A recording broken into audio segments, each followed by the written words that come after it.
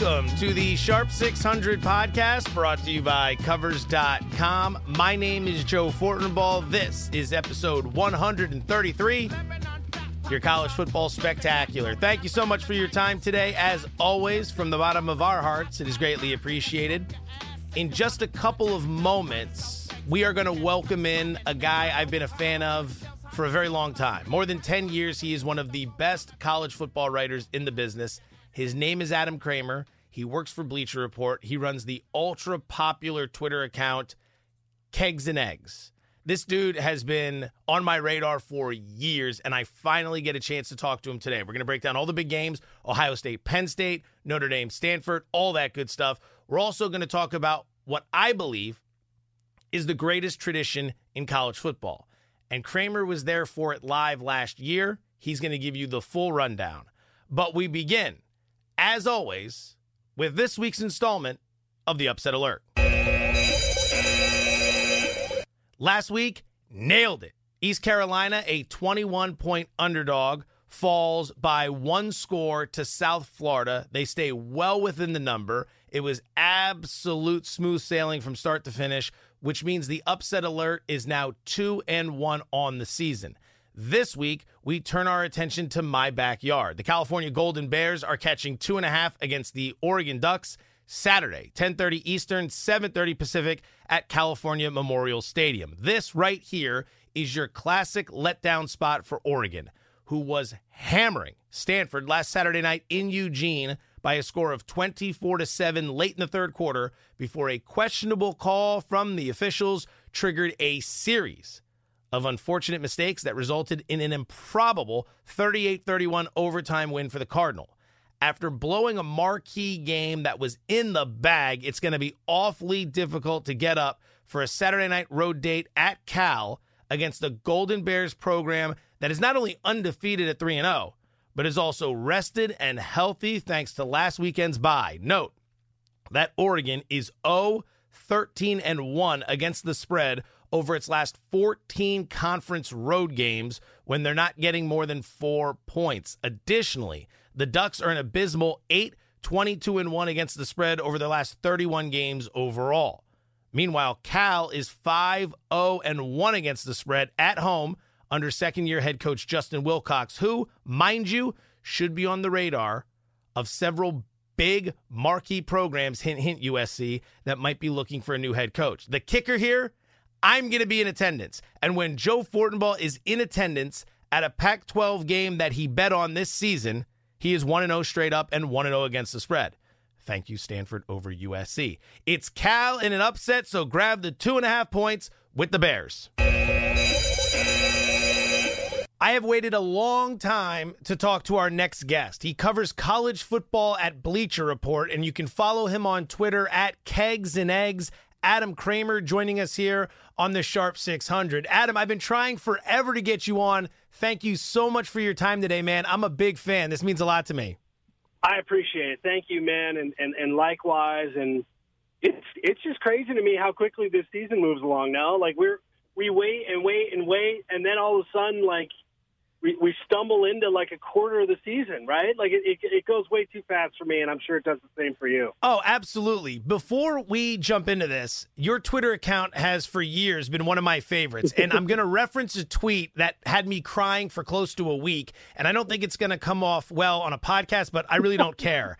It was, and I'm sure you remember this, 2013 Bama and Notre Dame in the national championship game, and Bama rolls Notre Dame 42-14, but it's 28-0 at the half, and Alabama has just freight trained Notre Dame. And at halftime, Brian Kelly is getting interviewed, and he just has this glazed look in his eyes, and you threw out this tweet with a picture of him, and it just basically said, you know, the reporter asking him, what went wrong in the first half? And brackets, Brian Kelly, lights cigarette, takes deep drag. What was the question? Do you remember that? I do remember that. Here's why I remember that, because I picked Notre Dame to win that game. It remains my worst college football pick ever, really bad. And I remember just the whole time, like in that first half, my Twitter mentions, like I was Brian Kelly. I remember feeling that way, feeling like Brian Kelly, because that was some of the best and worst things I've ever heard people say to me on the internet. So I do remember that. Thank you. Yeah, man. Also, like with kegs and eggs, I get asked this too now. Like I came up with that at a time when I was trying to blog and had a blog, Kegs and Eggs blog, that I kind of criminally ignore now. And look, I have like 2 kids. I'm married. Okay. I have a mortgage. I'm like turning into like an adult. I still feel like I can pull that off. Yeah. Like I still feel like a kid at heart. There's going to be a time though when I may have to change it. Like, hey, look at this 50-year-old dude with his Kegs and Eggs handle. What the heck is that?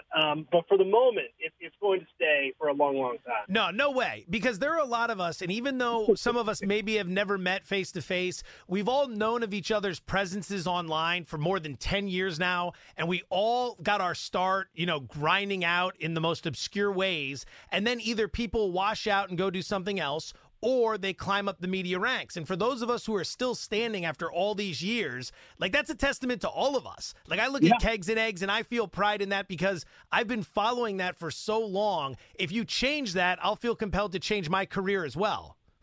No, it's actually a great way to put it. Like there is some nostalgia here, right? Like before it was me writing, blog posts about, people getting kicked in the groins with football and like, 25 people would read it, and that was okay. Like, I still like doing it. So, yeah, part of you is, that's like the lone part of me that is left that hasn't been sort of commercialized and repackaged. That's why I love Twitter, too. So, no, yeah, man, it's fun. It is fun.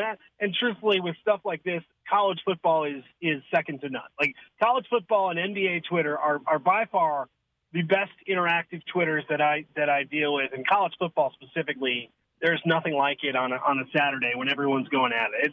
I still love that many years later. No doubt. Now, before we jump into some of these games, I wanted to ask you about one thing.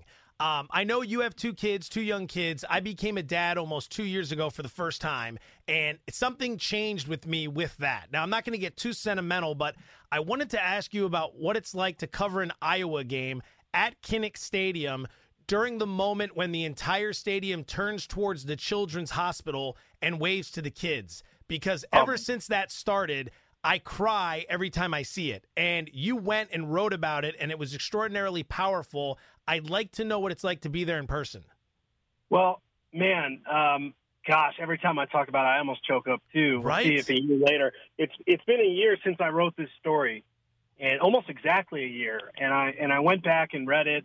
And, man, it's hard still to read. So, that opportunity came together quickly. I've got ties with Iowa. I didn't think there'd be any chance they'd let me up there. They did. And really the goal of that was to kind of bring people on the other side of the glass. But, and I wasn't mentally and emotionally prepared for this, to be honest. The day before that, I spent the day in the hospital dealing and interviewing kids and parents, and I was rocked by that. I had to kind of gather myself because I could travel around, do these interviews, nothing ever like that.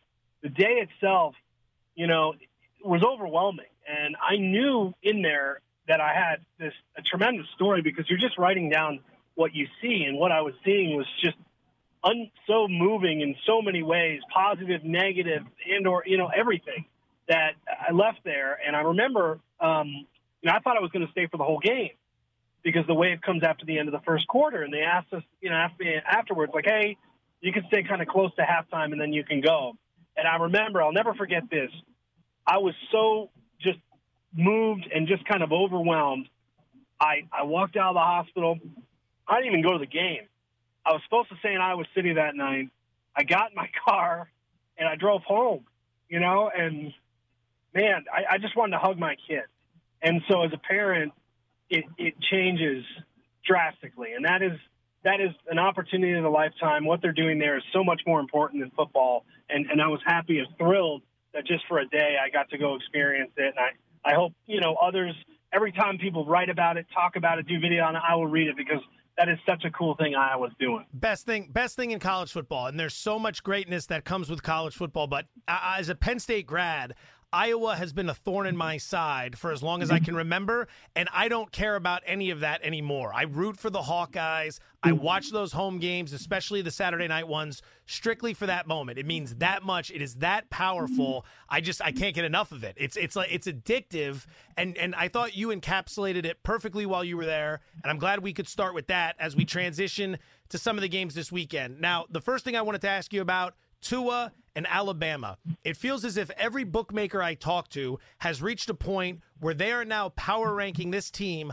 higher than any college football team they have ever power ranked. The conversation starting that this may go down as one of the all-time great college football teams. How do you break this team down knowing Nick Saban finally has this type of offense? It's really hard to do. I talked to a bunch of former players last week about this, because I think everybody's a little bit shook by seeing Alabama with an offense.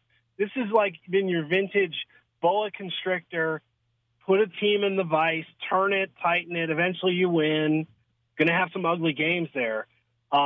This is different. And I think truthfully, people who have been around this program are still figuring out exactly what it's going to look like. They've never had a quarterback under Saban anything close to this, anything close to it. And also, I think that's overlooked in the whole Tua phenomenon. You have a spread this week that's like, 47, 48, 49 points is how good everyone is around him. Like, this is the best group of wide receivers they've ever had. There's not a Julio Jones on this team, but this is the best collection of wide receivers they've ever had. Best running back group I think they've ever had. It's a great offensive line. I don't think it's the best defense they've ever had. In fact, I don't think it's in the top 5 of Saban defenses, at least not right now. But when you can be this overwhelming offensively and do the things they can do, I can understand why people are struggling to deal with it, and why point spreads against a team like UOL, who's not good, but certainly not bad, is reaching like a FCS West, to use an NCAA football video game mentioned there. It's reaching that threshold. So it is wild, and A&M is a good team. I mean, they pushed Clemson to the brink, and were just pretty much dismantled against Alabama. The schedule will be interesting, but is there anyone really on that regular season schedule that gives you major cause for pause? LSU looks good, but I don't think Joe Burrow's the guy to do it. Maybe. Auburn looks good, but the loss to LSU kind of hurts. Georgia, the game in the SEC championship, be the one I'd look at. And, we're getting ahead of ourselves. Granted, these are 18 to 22-year-old kids. Things happen. There will be close games. Tua will throw an interception at some point. He will have a bad game. It's just right now they are cooking, man, and it is a lot of fun to watch. Alabama, Georgia, Ohio State, Oklahoma. Is there anyone from outside that group capable of making serious noise when it comes to the national championship picture? I still, there's a Florida State Jameis Winston-like vibe with Clemson this year. And what I mean by that is, and the same thing with an Ohio State team that had Ezekiel Elliott, and that was one of the better teams after they won the title, talent-wise they had. There's this kind of a lackadaisical, lackluster feel to Clemson, which is why I think Trevor Lawrence was named the starter and Kelly Bryant is out. But to be quite honest, I think the reason Dabo is solidifying that position, that hindered Ohio State. The whole Jameis thing was just bizarre because that was a great Florida State team with Ramsey and others. There's just this bizarre feeling around that team right now. They can't get it right. But talent-wise, they are absolutely fantastic. And I think this team will turn it on at some point. There's too many good players. I mean, they had 4 to 5, first, second-round picks in, like, their front 7. And I think Trevor Lawrence, who I've seen in person, is going to be just a freak. I mean, that guy is a star. So if Lawrence is as good as I think he can be, I still am a believer in Clemson. But, yeah, as a fan of the sport, I'm a little concerned by, sort of the lack of parity. You get week-to-week parity in college football, but the lack of just general parity, there is a kind of a feeling right now of a formality when it comes to the playoff, and I don't think that's good. It is what it is, and these teams are great, and I love watching good competition, but I'm kind of with you. The group of teams that we're talking about feels pretty small in the moment. I don't have a betting angle on the Syracuse-Clemson game, but how sneaky good is Trevor Lawrence versus Eric Dungey going to look? It's yeah. Oh, man. Trevor Lawrence is he already a star? Like, this is what I feel like he's a big deal. Like, this is like the most coveted quarterback ever. I actually liked Clemson in this game earlier in the week. The line's kind of gone up, and Syracuse has been fun. You can do the whole revenge thing from last year if you want. They played in a gymnasium with no air conditioning. It's hard for me to draw anything from like that game last year. I just think I think this is going to be a rough one for Syracuse. I'm not sure if I jump and lay all those points, especially if it continues to go up. But I think this is a big, big win for Clemson, and this is kind of one of those games that makes people realize, okay, this team should be all right after all. Ohio State laying 3.5 at Penn State. This is going to be a big game for Happy Valley. Penn State has given Ohio State fits over the last few years. Always a great Big Ten matchup. Does Ohio State have enough to cover the number at Happy Valley? Or actually, more specifically, does Penn State have enough to hang in this game? Yeah, they do. I mean, these are teams averaging 55 points a game. I mean, this is not your typical Ohio State-Penn State game. And talked to a lot of people about Dwayne Haskins this week, who I think is fascinating. And the kid is legit. He's going to be really, really good. I think you could have a basketball score on your hands. Because I'll go back. Ohio State has corrected some things defensively since that first week, no question. But Oregon State was finding space against that secondary. I still have questions about Ohio State's defense. And Trace McSorley is a magician, man. He is fun. I'm not sure why we don't talk about him more. Environment is going to be as good of a college football environment as we have this year. Dwayne Haskins is, although he's only started a handful of games, I love what I saw from him when he came in against Michigan last year when J.T. Barrett was hurt. I know that seems like an odd thing to say, but he's got chops. Like I think he genuinely does. That will help them. This line has given me – I've been back and forth all weekend. I could see people who watched Ohio State put up these huge scores and beat TCU. Penn State struggled for a while against Illinois, and people are saying, oh, Ohio State's got this. I don't feel that way at all. I think this is going to be a close game. One of those rare big-time games that actually lives up to the hype.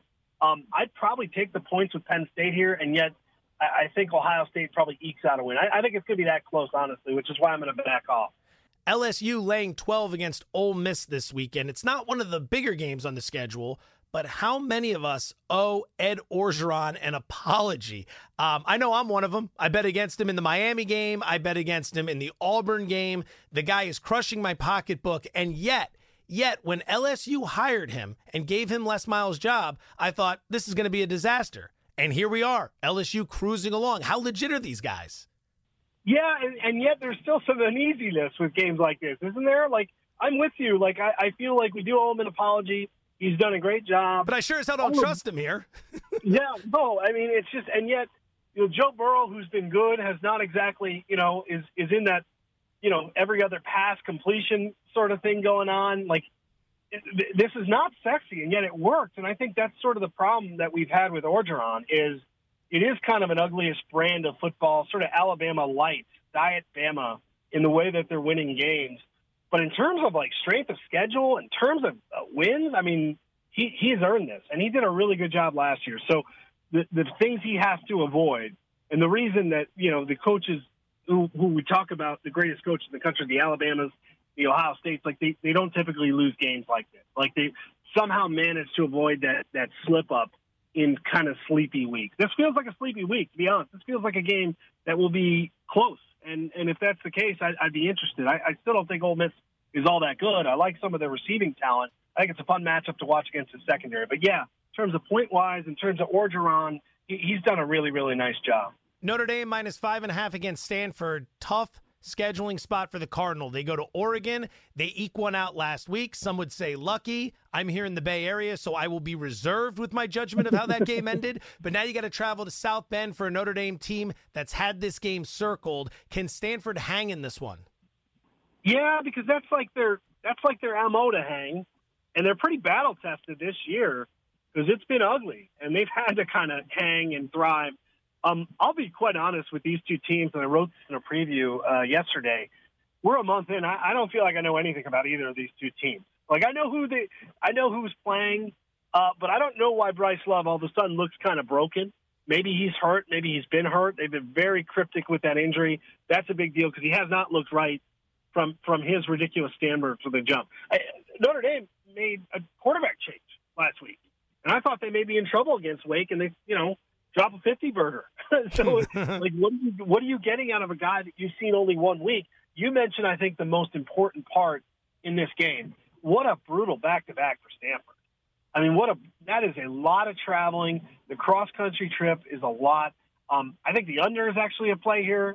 I think this game will be ugly. I think it will be close. I like Notre Dame to win, but probably not on the number. I think the under is a pretty good spot here because I do think both of these defenses are all right. Oregon laying 2.5 at Cal, Memorial Stadium Saturday night. This is a big one for the Golden Bears, who have performed admirably under Justin Wilcox. They're undefeated, and they're going to get up for this one. Meanwhile, Oregon, as we just mentioned, the heartbreak against Stanford last week, might be difficult for the Ducks to get up for this game. Could be a trap situation. Do you like Cal in the upset here? Yes, I do. I'm not sure a team has changed their perception and identity more in about a 2-year stretch than Cal is. Now, this was the Jared Goff CFL, post big scores, lose, give up 60, score 50. Wilcox has done an unbelievable job in building a defense. And you look at Cal's statistical numbers. There's nothing that says this is a team that's going to compete with Justin Herbert, and yet they win. They're really, really economical football team, and I mean that as a compliment. I just think they're really good. And I wonder, too, that Stanford-Oregon game has some residual effects on both sides. That is a game that Oregon should have won. I'll say, if you can't say it, I will. That's a game that Oregon should have won and I wonder what the lingering impact will be. So this is a game, if you're just looking from brand awareness, you ask the casual fan who's going to win, they're going to say Oregon easily. I think Cal, despite statistics on offense, again, being sort of iffy, I like what I've seen from them. They're just a really good, balanced team. Follow him on Twitter at Kegs and Eggs. You can find the link in the bio to this podcast. He covers college football, and he does a hell of a job doing it for Bleacher Report. Adam Kramer with us here on the Sharp 600. Adam, it was an honor. Finally, I got a chance to speak college football with you, man. Thank you so much for your time. Safe travels this weekend. I appreciate it, man. Likewise, and hopefully we can do it again soon. Don't you worry, son. It will all be over soon. Counting East Carolina's cover against South Florida in last week's upset alert, we went 3-1-1 on the week. That puts us at a profitable 10-9-1 on the season. Not great, but it's time to keep the pedal to the metal. Here come your picks.